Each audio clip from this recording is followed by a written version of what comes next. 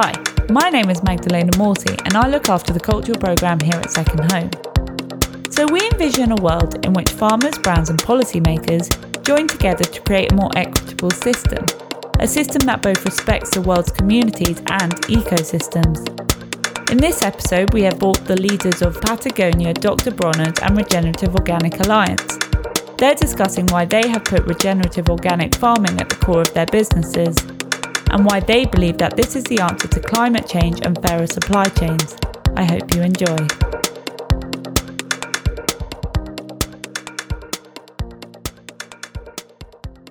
Thank you so much, Maria. We're so happy to be here and join you all with Second Home. I'm zooming in from Northern California in Sonoma County, and wherever you're zooming in from, whether you are down in the urban forest of 6,500 trees in the middle of LA, basking in the sun, perhaps in London Fields, or my dream workplace, your Lisbon location, where you get to go surfing and get back to your desk in time for those meetings. We're really happy to see you all and happy to join you to talk about the promise of regenerative organic agriculture as a solution to some of our greatest problems. And so today what we're going to do is I am with the Regenerative Organic Alliance, and I'm going to do an introduction to the work that we're doing at the Alliance. And just for a few minutes, give you an overview of how we see some of these issues around regenerative organic and the solutions that it provides. Then I'm going to give an introduction of my colleagues, my dear colleagues here, Rachel and Ryan. And we're going to jump into deeper conversation about why two of the coolest companies in the world are doing the work they're doing to support this kind of farming in their supply chains. And so first, I will just start with who we are at the Regenerative Organic Alliance and what we're doing. And the ROA exists to promote regenerative organic farming as the highest standard for agriculture around the world. And we are a group of nonprofits and brands and farmers, all who came together to sketch out a vision for the future of farming in a way that honors all living beings above and below ground. We like to call it farming in the service of life. Industrial agriculture is quite the opposite. So thinking about industrial agriculture and factory farming of animals are really top contributors to climate change. And in turn, climate change is making it much harder for farmers to farm. So our conventional farming system is degrading our soil to dangerous levels all around the world. And scientists are even estimating that we have maybe 60 or 70 harvests left. So we've got to turn this thing around. Farmers and farm workers are also often exploited, and the rural economies in the US and around the world are suffering. So the Regenerative Organic Alliance is seeing a solution by developing a certification, a label where we can help make clear, calculated changes to our food and fiber systems to make regenerative organic the new model.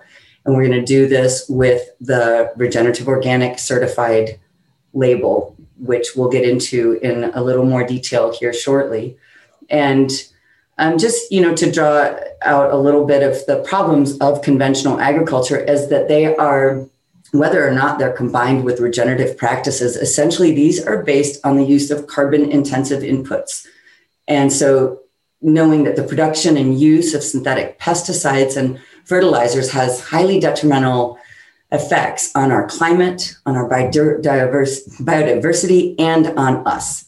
So what we do to the soil, we do to ourselves. And degrading the soil will threaten our entire way of life, from the productivity of our crops, to the health of the foods we eat, to those personal body care products that we put on our body and our skin, to the clothing that we put on our bodies. These are all products that come from the soil in many cases. And so this is why Patagonia and Dr. Bronner's, along with the Rodeo Institute, came together to found this alliance for the regenerative, for ROA. And each of these companies really uphold the highest ideals and base their business on organic and have very unique and visionary approaches to seeing business as a force for good. And so what we're going to do is just talk briefly about the 3 pillars of the ROC program, and then I'm going to jump into introducing you to our esteemed panelists. So the ROC program is built on 3 pillars. It's soil health, animal welfare, and social fairness to farmers and workers. The soil health and land management is about building healthy soil, building soil organic matter that helps it sequester carbon, absorb more water, retain more nutrients, be resilient in the face of droughts, and essentially creating a living sponge from the soil. The animal welfare pillar ensures ethical and humane treatment of animals so that any livestock are raised in pasture-based systems and ensured that they have access to an environment that lets them to express their natural behaviors. The social fairness to farmers and farm workers is a really critical component of our system, our 3 pillars. And really, we can't consider the health of the planet without considering the health of our people and the rural communities where the farming is often happening. So the other point with the farm workers that Ryan and Rachel are both really experts on, and I can't wait to let them talk a bit more about their history in working in social fairness, but like allowing farm workers to work in an environment that ensures their protection and safety, that they can earn a living wage, that there's no child labor used in production of those goods, and a number of factors like that, on top of ensuring that farmers will get a premium, because if they, with the brands who purchase from the ROC farmers, they're guaranteeing a premium and a long-term contract. So that ensures further stability in our farming communities. And so without further ado, I'm going to move into introducing Rachel Kepnes. She's the manager of the supply chain and social responsibility, farms, and special programs, quite a mouthful, with Patagonia. She has a background in international labor rights, human rights, and gender. And prior to joining Patagonia, she led social and environmental responsibility at a startup that was focused on creating business linkages for female-led artisan businesses. And in that role, she visited artisan groups around the globe, from Peru to Ghana, South Africa, India, and has done all kinds of work in Social Accountability International, which established the first certification standards for social certifications to ensure worker rights. So she's going to share a lot of a breadth of her knowledge here with us shortly. Ryan Zinn is Dr. Bronner's regenerative project manager. He focuses on the international regenerative, organic, and fair trade supply chains and farmer training. He's been working in food and farm justice at home in the US and abroad for more than 20 years. He's been all over the world, and he is a great resource for all manner of questions on this topic. So let's jump into the first question. Some people really don't think about personal care products and apparel as part of an agricultural supply chain. So I think let's first dive into that and talk about what kind of agricultural products are you all using? And really, why did Bronner's and Patagonia become so focused in how these materials are being produced? And so let's, if we start with you, Rachel, and then we'll move to Ryan and allow just a few minutes each. And have at it, Rachel. Thank you, Elizabeth, for that great introduction to the ROA and to this panel. It's great to be here with you guys. At Patagonia, the materials that we use in our products have been crucial always, right? We're committed to building the best product, and so materials are a really key part of that. And basically all of our non-synthetics are coming from agricultural products. So cotton is a really big one, hemp, wool, Ulex, which is a natural rubber. Those are kind of the products that we make from agricultural products. And cotton for us is a really big focus. We've been using organic cotton since the mid-1990s. And as the story goes, we used to source conventional cotton, but we found that some of our store employees were getting sick. And we did an analysis and found out there was actually formaldehyde off-gassing from conventional cotton products. And when we learned that, we started visiting conventional cotton farms and seeing much of what you just described about what they do to the soil and to the health of the environment. And so we switched to organic cotton in one season and have been sourcing organic cotton ever since. And now, of course, with the ROC, we're starting to work on this regenerative organic certified cotton. which is a really, really exciting piece of work. And so I think what's really important is we have to remember that things that we wear often are grown in the soil, which is a connection that we often don't make. Yeah, thanks, Rachel. And so, Ryan, how about you? You want to talk about the agricultural products and how they touch pretty much everything you all make? Yeah, no, absolutely. Thanks so much, Elizabeth. And thank you, Second Home, for giving us this opportunity to chat. About 20 years ago, the Bronner family made this decision to transition all major raw materials. So all of the production that we have and everything that goes into our soaps is all plant-based. And to transition that over to organic, what we found was we really wanted to make sure that there was an opportunity to be able to source organically, not only for the environment, but for everybody that uses our soap. And then what we quickly found was that there was, quite frankly, just zero transparency in where some of these products were coming from. Everything like coconut oil and palm oil and mint oil, everything was coming from global supply chains. And we really had no idea what was happening on the ground with both farmers and farm workers, which led us to do kind of a crazy thing, which was actually set up our own supply chain, set up our own projects all over the world to actually create really the first and only at the time organic and fair trade palm oil and coconut oil operations in Sri Lanka and Ghana. And this allowed us to be able to work directly with hundreds and now thousands of farmers virtually all over the world to be able to provide the large majority of our raw materials. And this gives us a real good sense of what's happening on the ground, partnering with small farmers and to ensure that's actually integrity in our supply chains.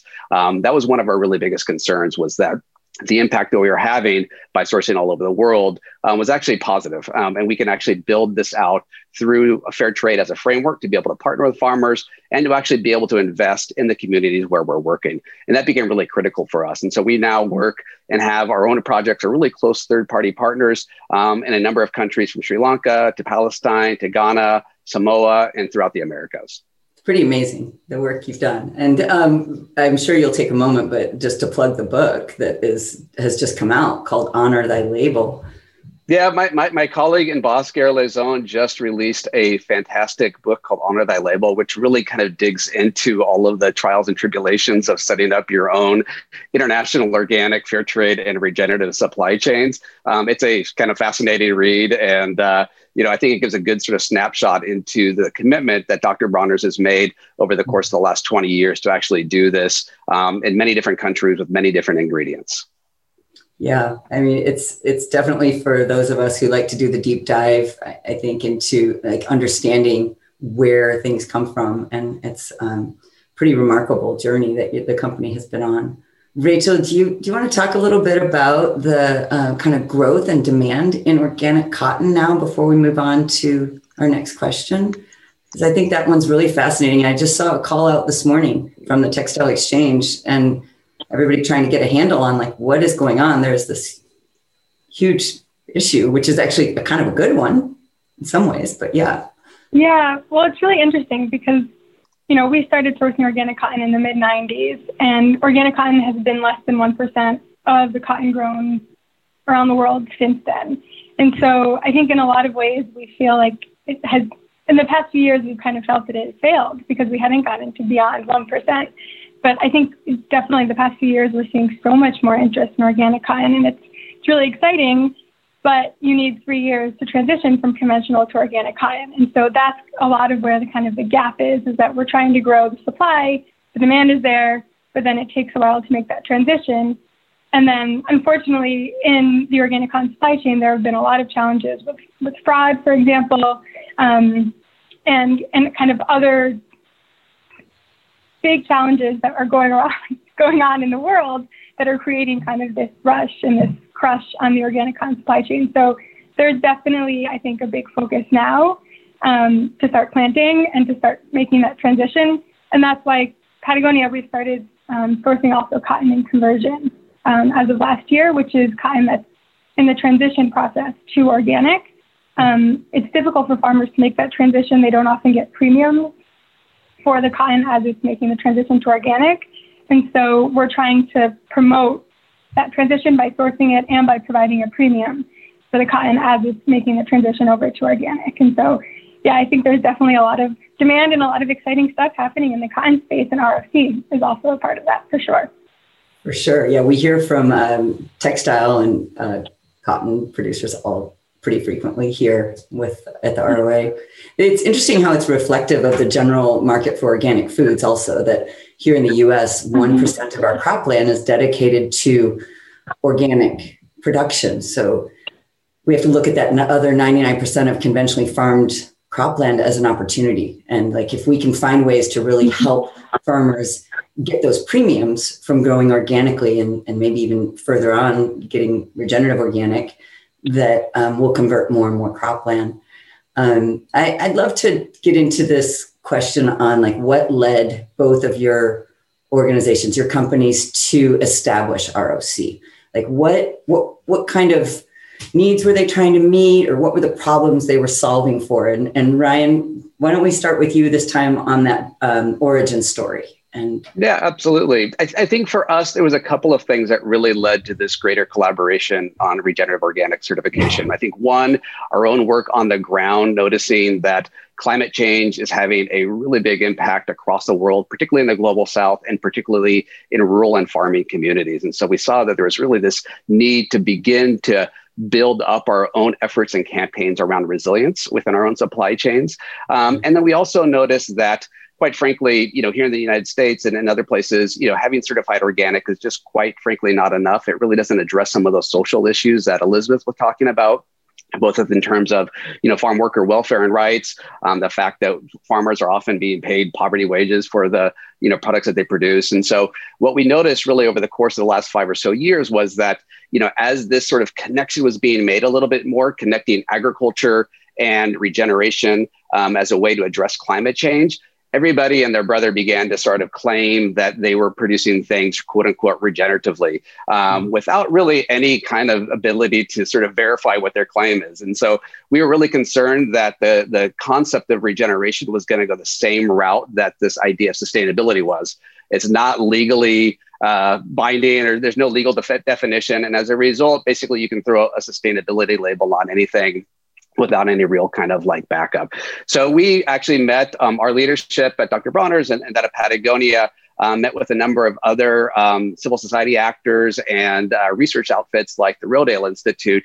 And we wanted to make sure that we can come up with a system that builds upon the long work of both organic certified and fair trade certified, as well as the fine work that's been done in the animal welfare sector, and really bring it all together under one roof, because we wanted to be able to codify all of the good work that's been going on and then make sure that the consumer has some real verifiable way to know that, what they're paying for is in fact regenerative, organic, meets fair trade standards, as well as animal welfare criteria. And that's basically kind of the origin story. And so we're really excited to be able, one small contribution to this larger, I would say, global movement.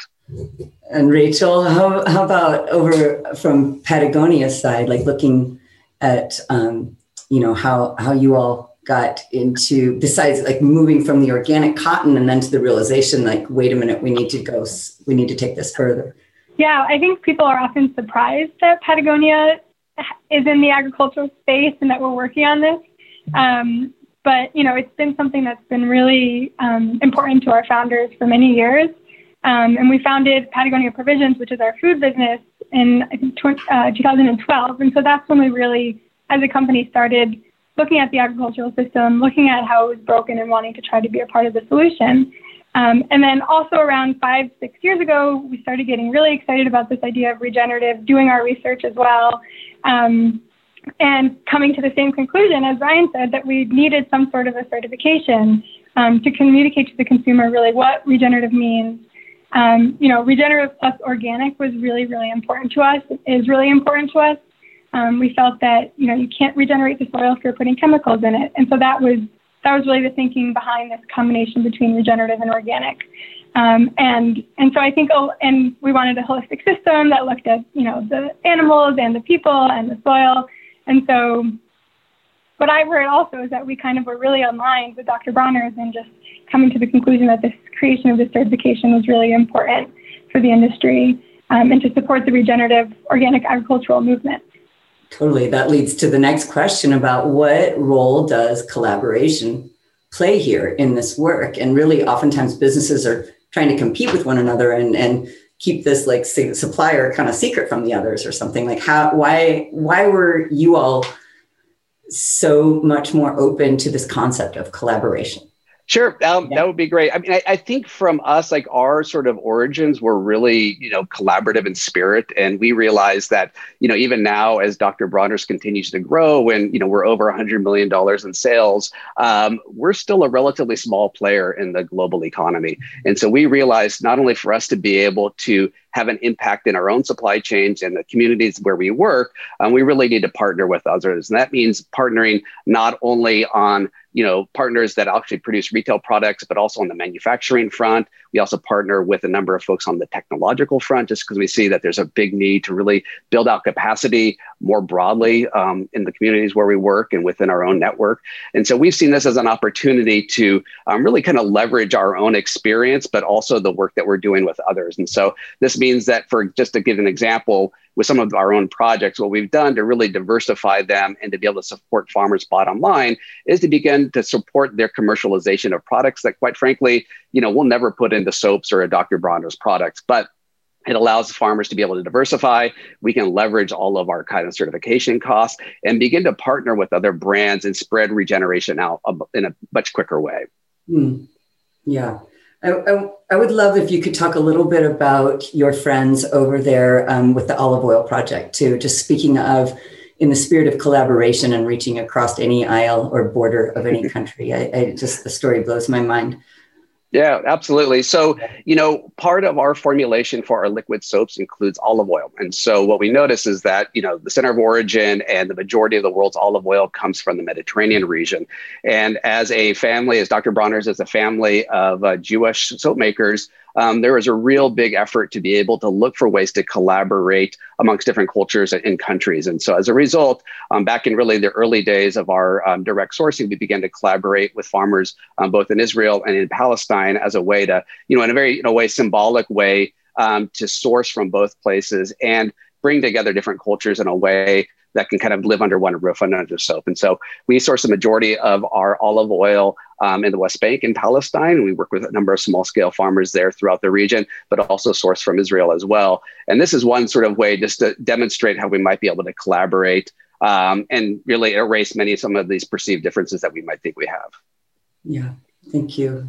When I first started this position, I was at, there was this Regen Summit, and Rose, your former CEO at Patagonia, was the keynote. And she got up there and lit a fire under everybody at this thing. Like, it is all about, there's a need for collaboration, transparency, and urgency, because we don't have time to mess around. So I would love you to take this on and talk about how this kind of philosophy has infused your work. I mean, it's essential, right? Our mission now is that we're in business to save our home planet. And we can't do that by ourselves. We are almost $1 billion now, but we are also still quite small. And so, yeah, it's collaboration is so key. I mean, as illustrated by the partnership with Dr. Bronner's and Rodale to create ROC and the ROA. It's so important to the work that we do, and it's so important to what we do every day.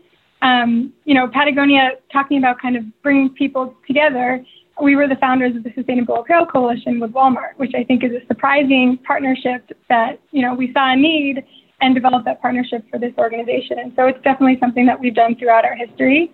And in the textile and apparel industry, especially now, right, we need to work together in order to change the practices that are detrimental to our people and to our environment. And work also in partnership with our suppliers and the farmers who grow the cotton. And so it's a key part of all of this work, and a really exciting part, obviously, of this work to learn from others, from other industries as well. And not without challenges too, to secure that, like what happened with some areas where monsoons wiped out a lot of the production of the cotton that was expected. And, there's a lot of challenges inherent in that. And yet you all stay focused on that open kind of transparency and collaboration. I love that. Definitely. I think the key, for us working at the farm level, this ROC project was one of the first times that we started doing that. And for an apparel company, it's a very different way of working to be sourcing cotton at the farm level instead of placing orders the way that we normally do at the factory. And so it's required a lot of partnership, close communication, and transparency with our organic cotton suppliers who have been a part of this project with us. So it's a lot of work to get there together, for sure. So much. It's amazing how much is behind the scenes there that people may not understand or know about the cotton supply chain. Do you want to give us a quick rundown on that? Like just kind of the, for other apparel companies who might be wanting to seek organic and regenerative organic cotton, like what kind of challenges are inherent in there and what is the typical business model for those? Sure. I think it's very common for apparel brands not to know what their supply chain is, right? So many brands might know their tier one or their finished good factories, but they may not have gone deeper into the supply chain. And there are a lot of different entities all throughout the supply chain, brokers and agents. There's so many different actors in that. I have a really great infographic that I won't show now, obviously, but it shows kind of the entire supply network. And it's just so many arrows, so many different entities, all a part of these apparel supply chains that we don't think about when we buy a t-shirt. So I think the mapping is really, really kind of like a good first step. And then I think one of the ways that we have been successful in this program is that we worked with existing suppliers in our supply chain. So they were already kind of plugged in to doing our production and had farm projects on the ground so we could go directly to them. And I think that enabled us to succeed a little bit more in this project. I think it's hard to go to the farm level and then try to build the supply chain back up to the product, which sounds like, Ryan, that's what you guys did, which is really incredible. But I think that at least in this project, starting with our existing supply chain was really beneficial for us. Yeah. Ryan, I see you nodding a lot. I'm agreeing with everything Rachel's saying, so I was just nodding my shared experience. Right. Yeah. Why don't we move on to the next one? Like why? Because we're actually going to run out of time really quickly. This went by so fast, and there's a ton of great questions coming in. But let's talk about why is this work so urgent? Why is it so desperately needed? I guess from my perspective, I see really regenerative organic agriculture is kind of one way for us to address what I think is kind of like this triple crisis, right? So we've seen in the last year, global inequality peak, COVID and climate change kind of all come together at once. And, you've got almost 1 billion people around the world that are involved in food and agriculture in some way. And by having a framework like regenerative organic to be able to operate with that really supports all of these values, building up soil health, resiliency in rural communities, fair trade for farmers and workers, and support for animal welfare. This is really one critical way to do that. And so we're kind of in this race against time to be able to really transform the global farming system away from industrialized, chemically dependent agriculture to something that's much more holistic. And it actually provides a pathway for farmers. I don't want to add too many things all in at once, but here in the United States, we often talk about the average age of farmers being up in the high 50s, almost early 60s, and many of them are aging out.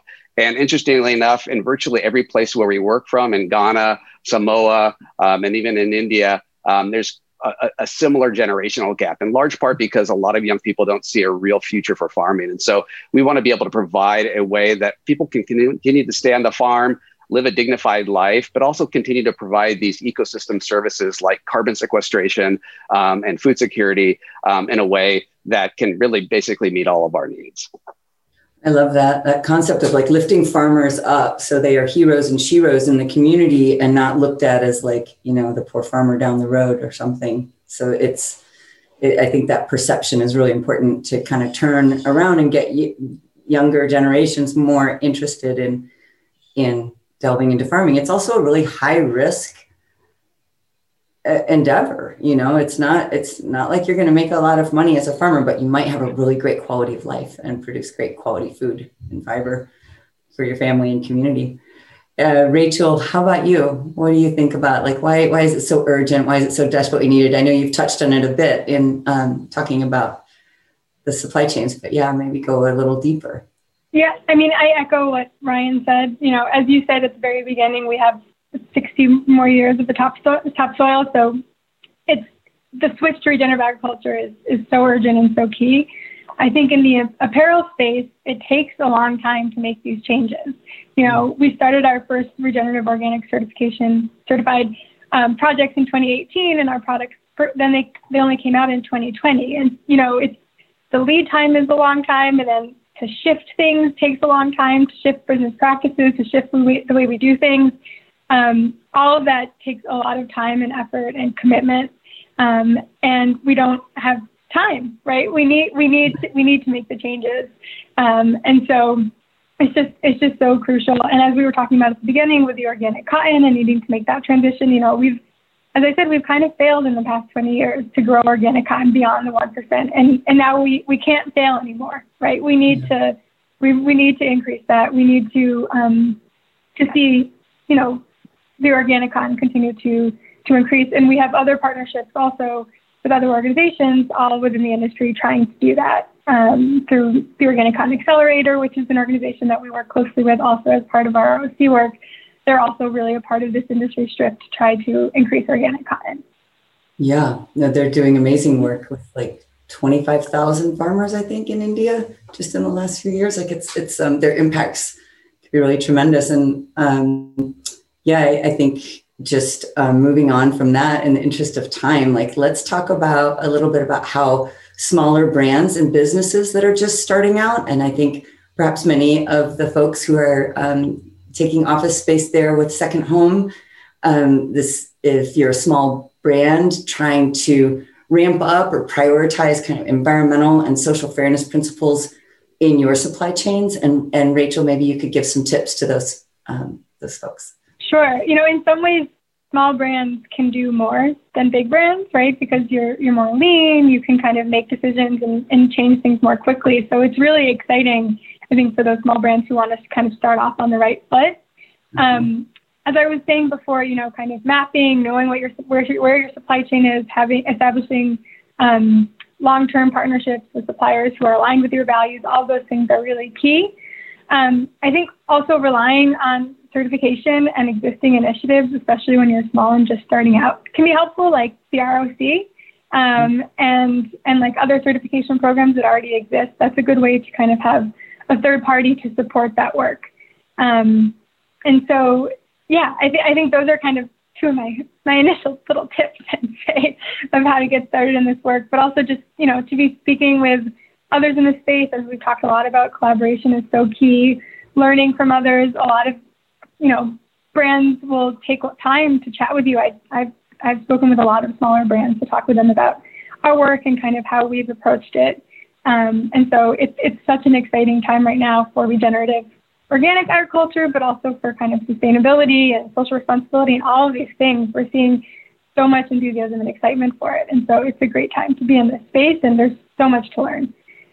Yeah, I think there's a huge awakening too among, there's this generation of purchasers and consumers who can swipe on their phone, and you can find out so much information now about what you're buying. And a lot of people are really interested in that, and also in demanding that there's some authenticity, that there is authenticity in the claim. And so I think that's, there's a lot of opportunities for us to be able to provide that to those types of discerning purchasers and people who have a whole suite of values that they bring into the store when they go make a purchase.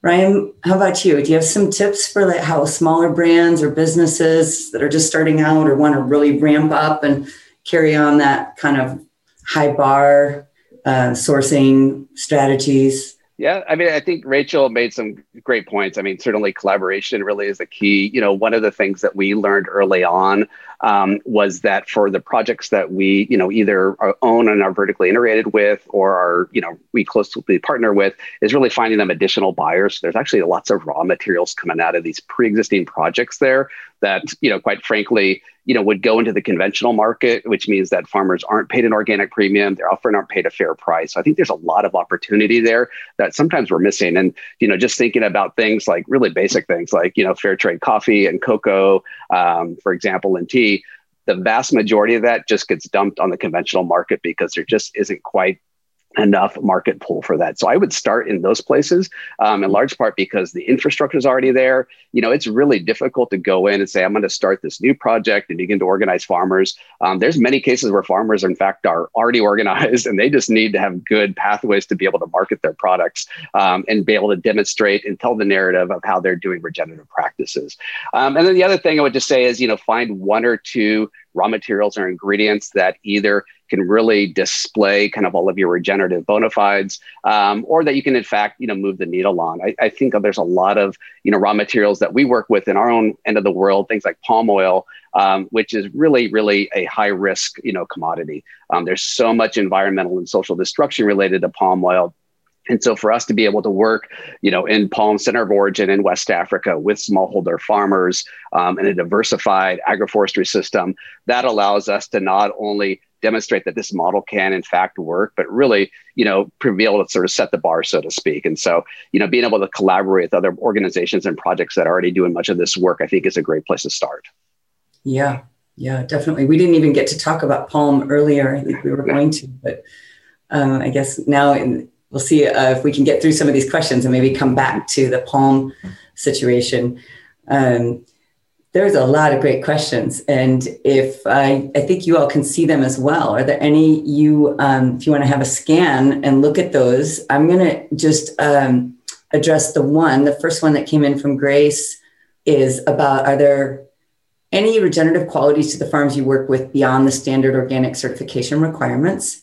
And do you work with small farms which may be practicing stellar regenerative methods, even beyond organic certification requirements, but are too small to afford to certify as organic? So I think that question is for you all, and then I can maybe address it as well. And I'll pass it to you there, whichever one of you wants to. Okay, I'll just discuss it. So kind of like our baseline, for us to work with any type of raw materials that it has to be organic certified, that is a great starting off point. And in fact, within the organic standard, there are many regenerative aspects for sure. And so what we want to do is really kind of go beyond that and ensure that, some of the really core values within regenerative organic agriculture, things like crop rotation, soil fertility, mulching, cover cropping, those types of things, really enhancing biodiversity and returning a lot of nutrition back to the soil, whether that's through compost or what have you, really is kind of some of the basics that we really apply in the majority of our projects. And you really do bring up a great point. It's really difficult, particularly, all over the world, to be able to access these global organic premium markets if you're a small farmer, because the costs are sometimes quite high. And so in most cases, it's best for those farmers to be able to collaborate and work together, whether that's an association or a cooperative. That means that they can actually pull together their resources and get certified as a group and be able to market that way. Otherwise, it becomes quite frankly, really difficult to be able to do so as an individual farm. But there are different ways you can approach that, particularly here in the United States with cost share and other options. Mm-hmm. There's a really great question here about talking about the need for people to change their consumption habits. And I think especially when it comes to clothing and thinking of fast fashion, that's a really important topic there. And the example that this attendee gave was that the commoditization of certain products like chocolate is a big issue. We can change our farming methods, but also need to change how we consume things to make a difference. Sure. On the consumption side, it's definitely something that Patagonia has thought and done a lot about. Our Buy Less, Demand More campaign right now is basically focused exactly on that. And so, we have, first of all, we really focus on quality so that you only have to buy one product and it can last longer. We have a Worn Wear program, so we'll buy back old products and then resell them as new. We repair everything. We have an ironclad guarantee, so we'll repair everything and we'll take it back if it can be repaired after a certain point. And so we're really kind of trying to always push the fact that you don't need to consume so much, that less is better. And the most responsible, the most high quality garment will last you, however long, and we don't need to have so much more stuff. And so that's definitely something that we feel really strongly about and have been working on for many years. People might be familiar with the Patagonia Don't Buy This Jacket campaign that came out So it's definitely a really big focus and something that we think about a lot. And it's a challenge. It's not easy to kind of change that, especially in our society these days. But we're trying to do what we can to support folks in that way. Ryan, anything to add to that as far as we're like consumption habits and? I see, a number of comments, or questions in the comment section about consumption and different modes of production, whether that includes animals or, what we should do in terms of, our production and, can regenerative organic agriculture actually feed the world? There's a lot of myths out there as far as, organic, for example, not having the same productivity as industrial, for example. And so, to be honest, at least in our particular case, really our goal is trying to mimic nature as much as possible. And so that really builds upon a lot of the indigenous, technology and knowledge built over many, many thousands of years. And so what we've noticed, for example, in a lot of those crops where we grow tree crops, we can actually double production in many cases. And so not only are we able to, in fact, grow enough, production of like palm oil to feed our needs, but also enhance the production at a local level to enhance food security as well. So, I'll leave everybody's individual sort of personal consumption choices to themselves. Certainly there is an overproduction of food globally, but I think that we can actually do it in a way that is regenerative, sequesters carbon, and is much more healthy. Well, there are a lot of questions in here coming in about animal welfare, livestock consumption, factory farming. I would say first, I'm going to just read out this one question here. Question for Elizabeth. Scientific literature shows that intensive livestock needs less food and thus might emit less CO2.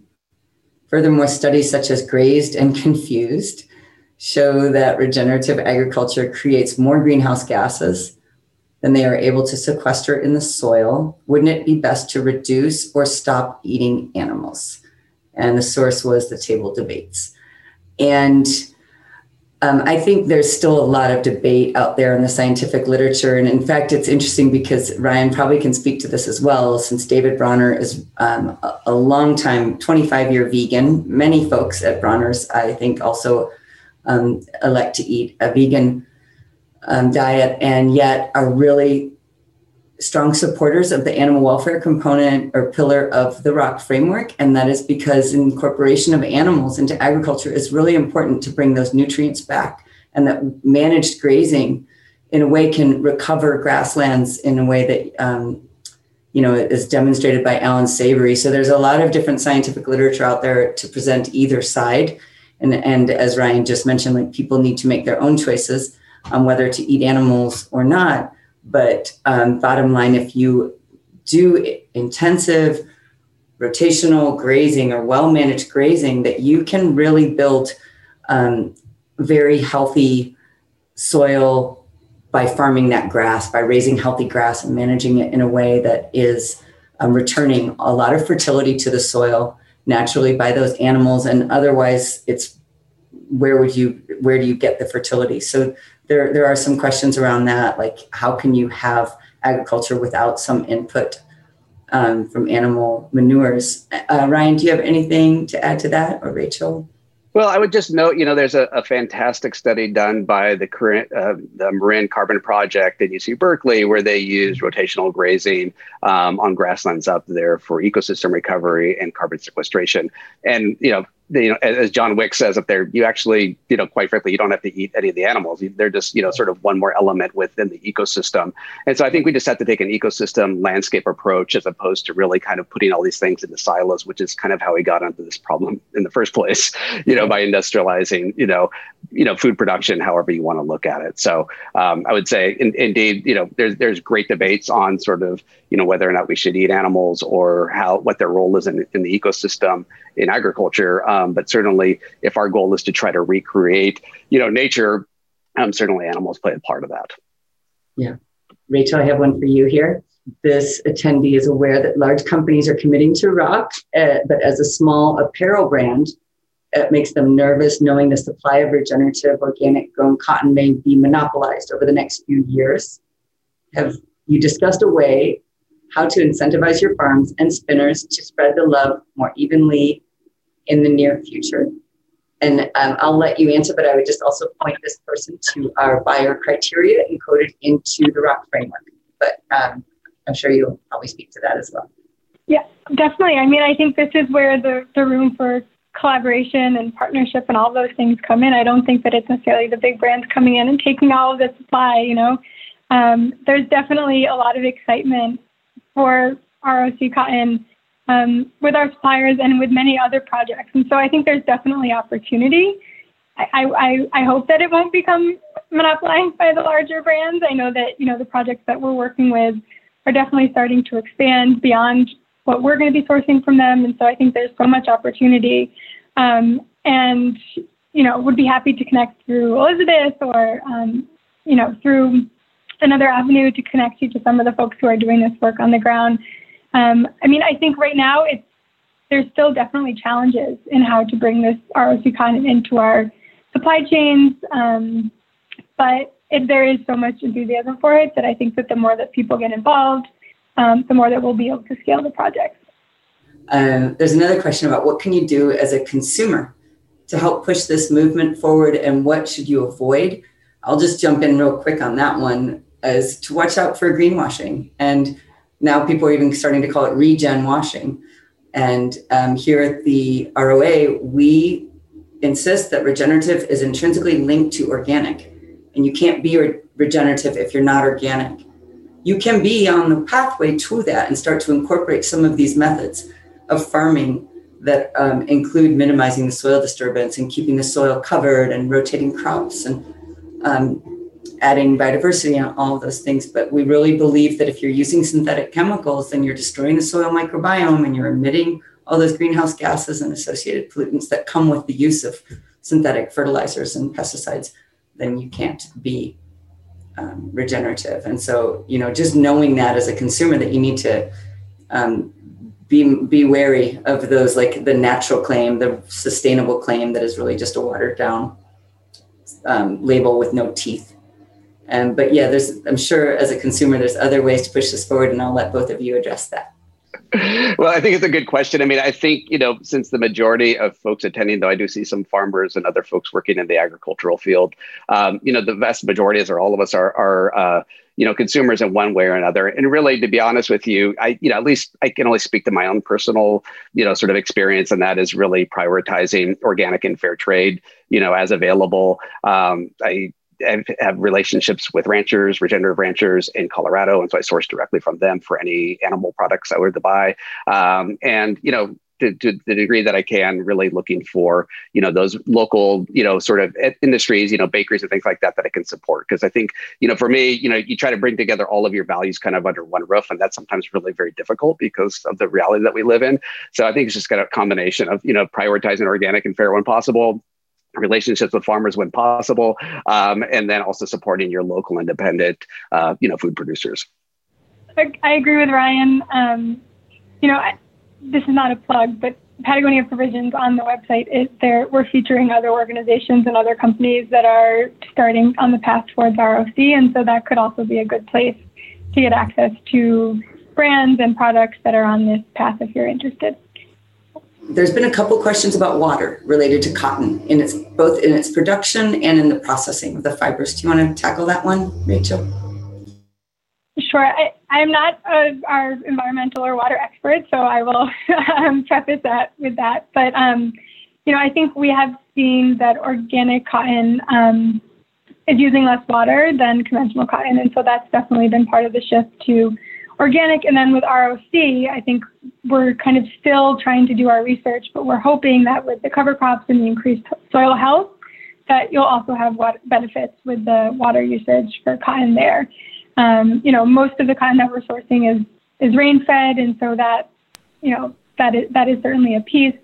Of course, that's a challenge because then you're subject to the changing weather, which is connected to climate change. So it's definitely all interrelated. But I know that there's a lot of work and research that's been done in that space that is available. So. I've read it's like each increase in percentage of organic matter is the equivalent of another 20,000 plus gallons of water per acre.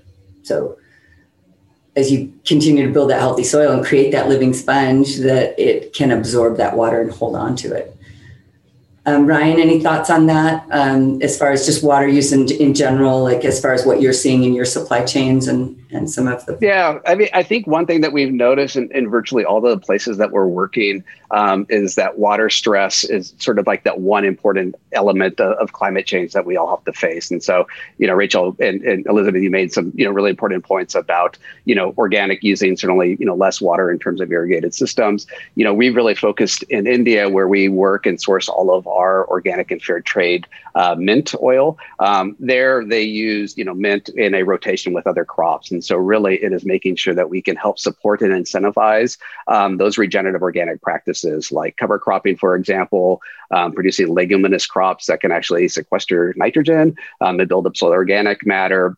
And really, it's the application of compost that we found to be really kind of the most bang for our buck. So that's taking advantage of all of the sort of, animal and, plant waste in the neighborhood and to be able to compost that, whether in large scale kind of, bigger compost operations or actually using vermicompost. And we've actually seen just, huge sort of returns on that that addresses not only sort of our water issue, but also, fertility as well. Mm-hmm. Great. Gosh, there's still so many excellent questions. I know. No way we're going to get to maybe one more. And I wonder what we think about answering what are the main challenges that farmers find when transitioning towards regenerative ag? What are the main barriers they face besides price? Like, let's think about on the ground. They call it the transition trough, where there's sometimes a dip in yields. And so maybe you all want to address some of those kind of challenges from on the ground perspective. Oh boy. I think so. We're working through our suppliers directly with the smallholder organic cotton farmers in India. And so we've definitely had challenges with some things like the cover cropping or the crop rotations because they don't have water year round. They can't pay for irrigated water. And so, that's definitely kind of a challenge that we're looking at with the farmers and the farm groups of kind of what other practices can be done to ensure that there's continuous cover. I think also with any certification, there's just challenges of getting certified, right? There's the documentation challenges and all the different policies and procedures. And so I think that's been a big learning experience. But I think we were kind of lucky with the areas where our suppliers kind of chose for our projects to be. A lot of the farmers were practicing a lot of these practices already, right? And so there wasn't and they were all already organic. And so maybe there wasn't as kind of steep of a learning curve as there may have been in other situations because they had already some of that foundation. And that's been really helpful for us also in this project. Yeah, for sure. Well, I'll just say, our approach, and definitely there's many ways to do it, but really, there's so many challenges for farmers in general. Transitioning to regenerative organic is, a big part of that. But for us, it's been be able to provide sort of technical support, which I think is really critical. Pre-financing, which is really important. There needs to be some, sort of guarantee for farmers to, as they make this transition, that as they potentially face bigger risks or crop loss, they need to have sort of that accompaniment and commitment from their buyer. And then certainly it's a commitment to sort of look for diversification in other ways that farmers can actually build up their resiliency and increase their income. So those are a number of the ways that we've kind of continued to work with it. But I think really, financing is a big part of it because that's really kind of putting your money where your mouth is when it comes to a true commitment to your partners. This episode was brought to you as part of our Breakthrough podcast series. Subscribe to keep up to date with upcoming episodes and head to secondhome.io/culture to see what events we have coming up. I'm Magdalena Morsey and I'll see you next time.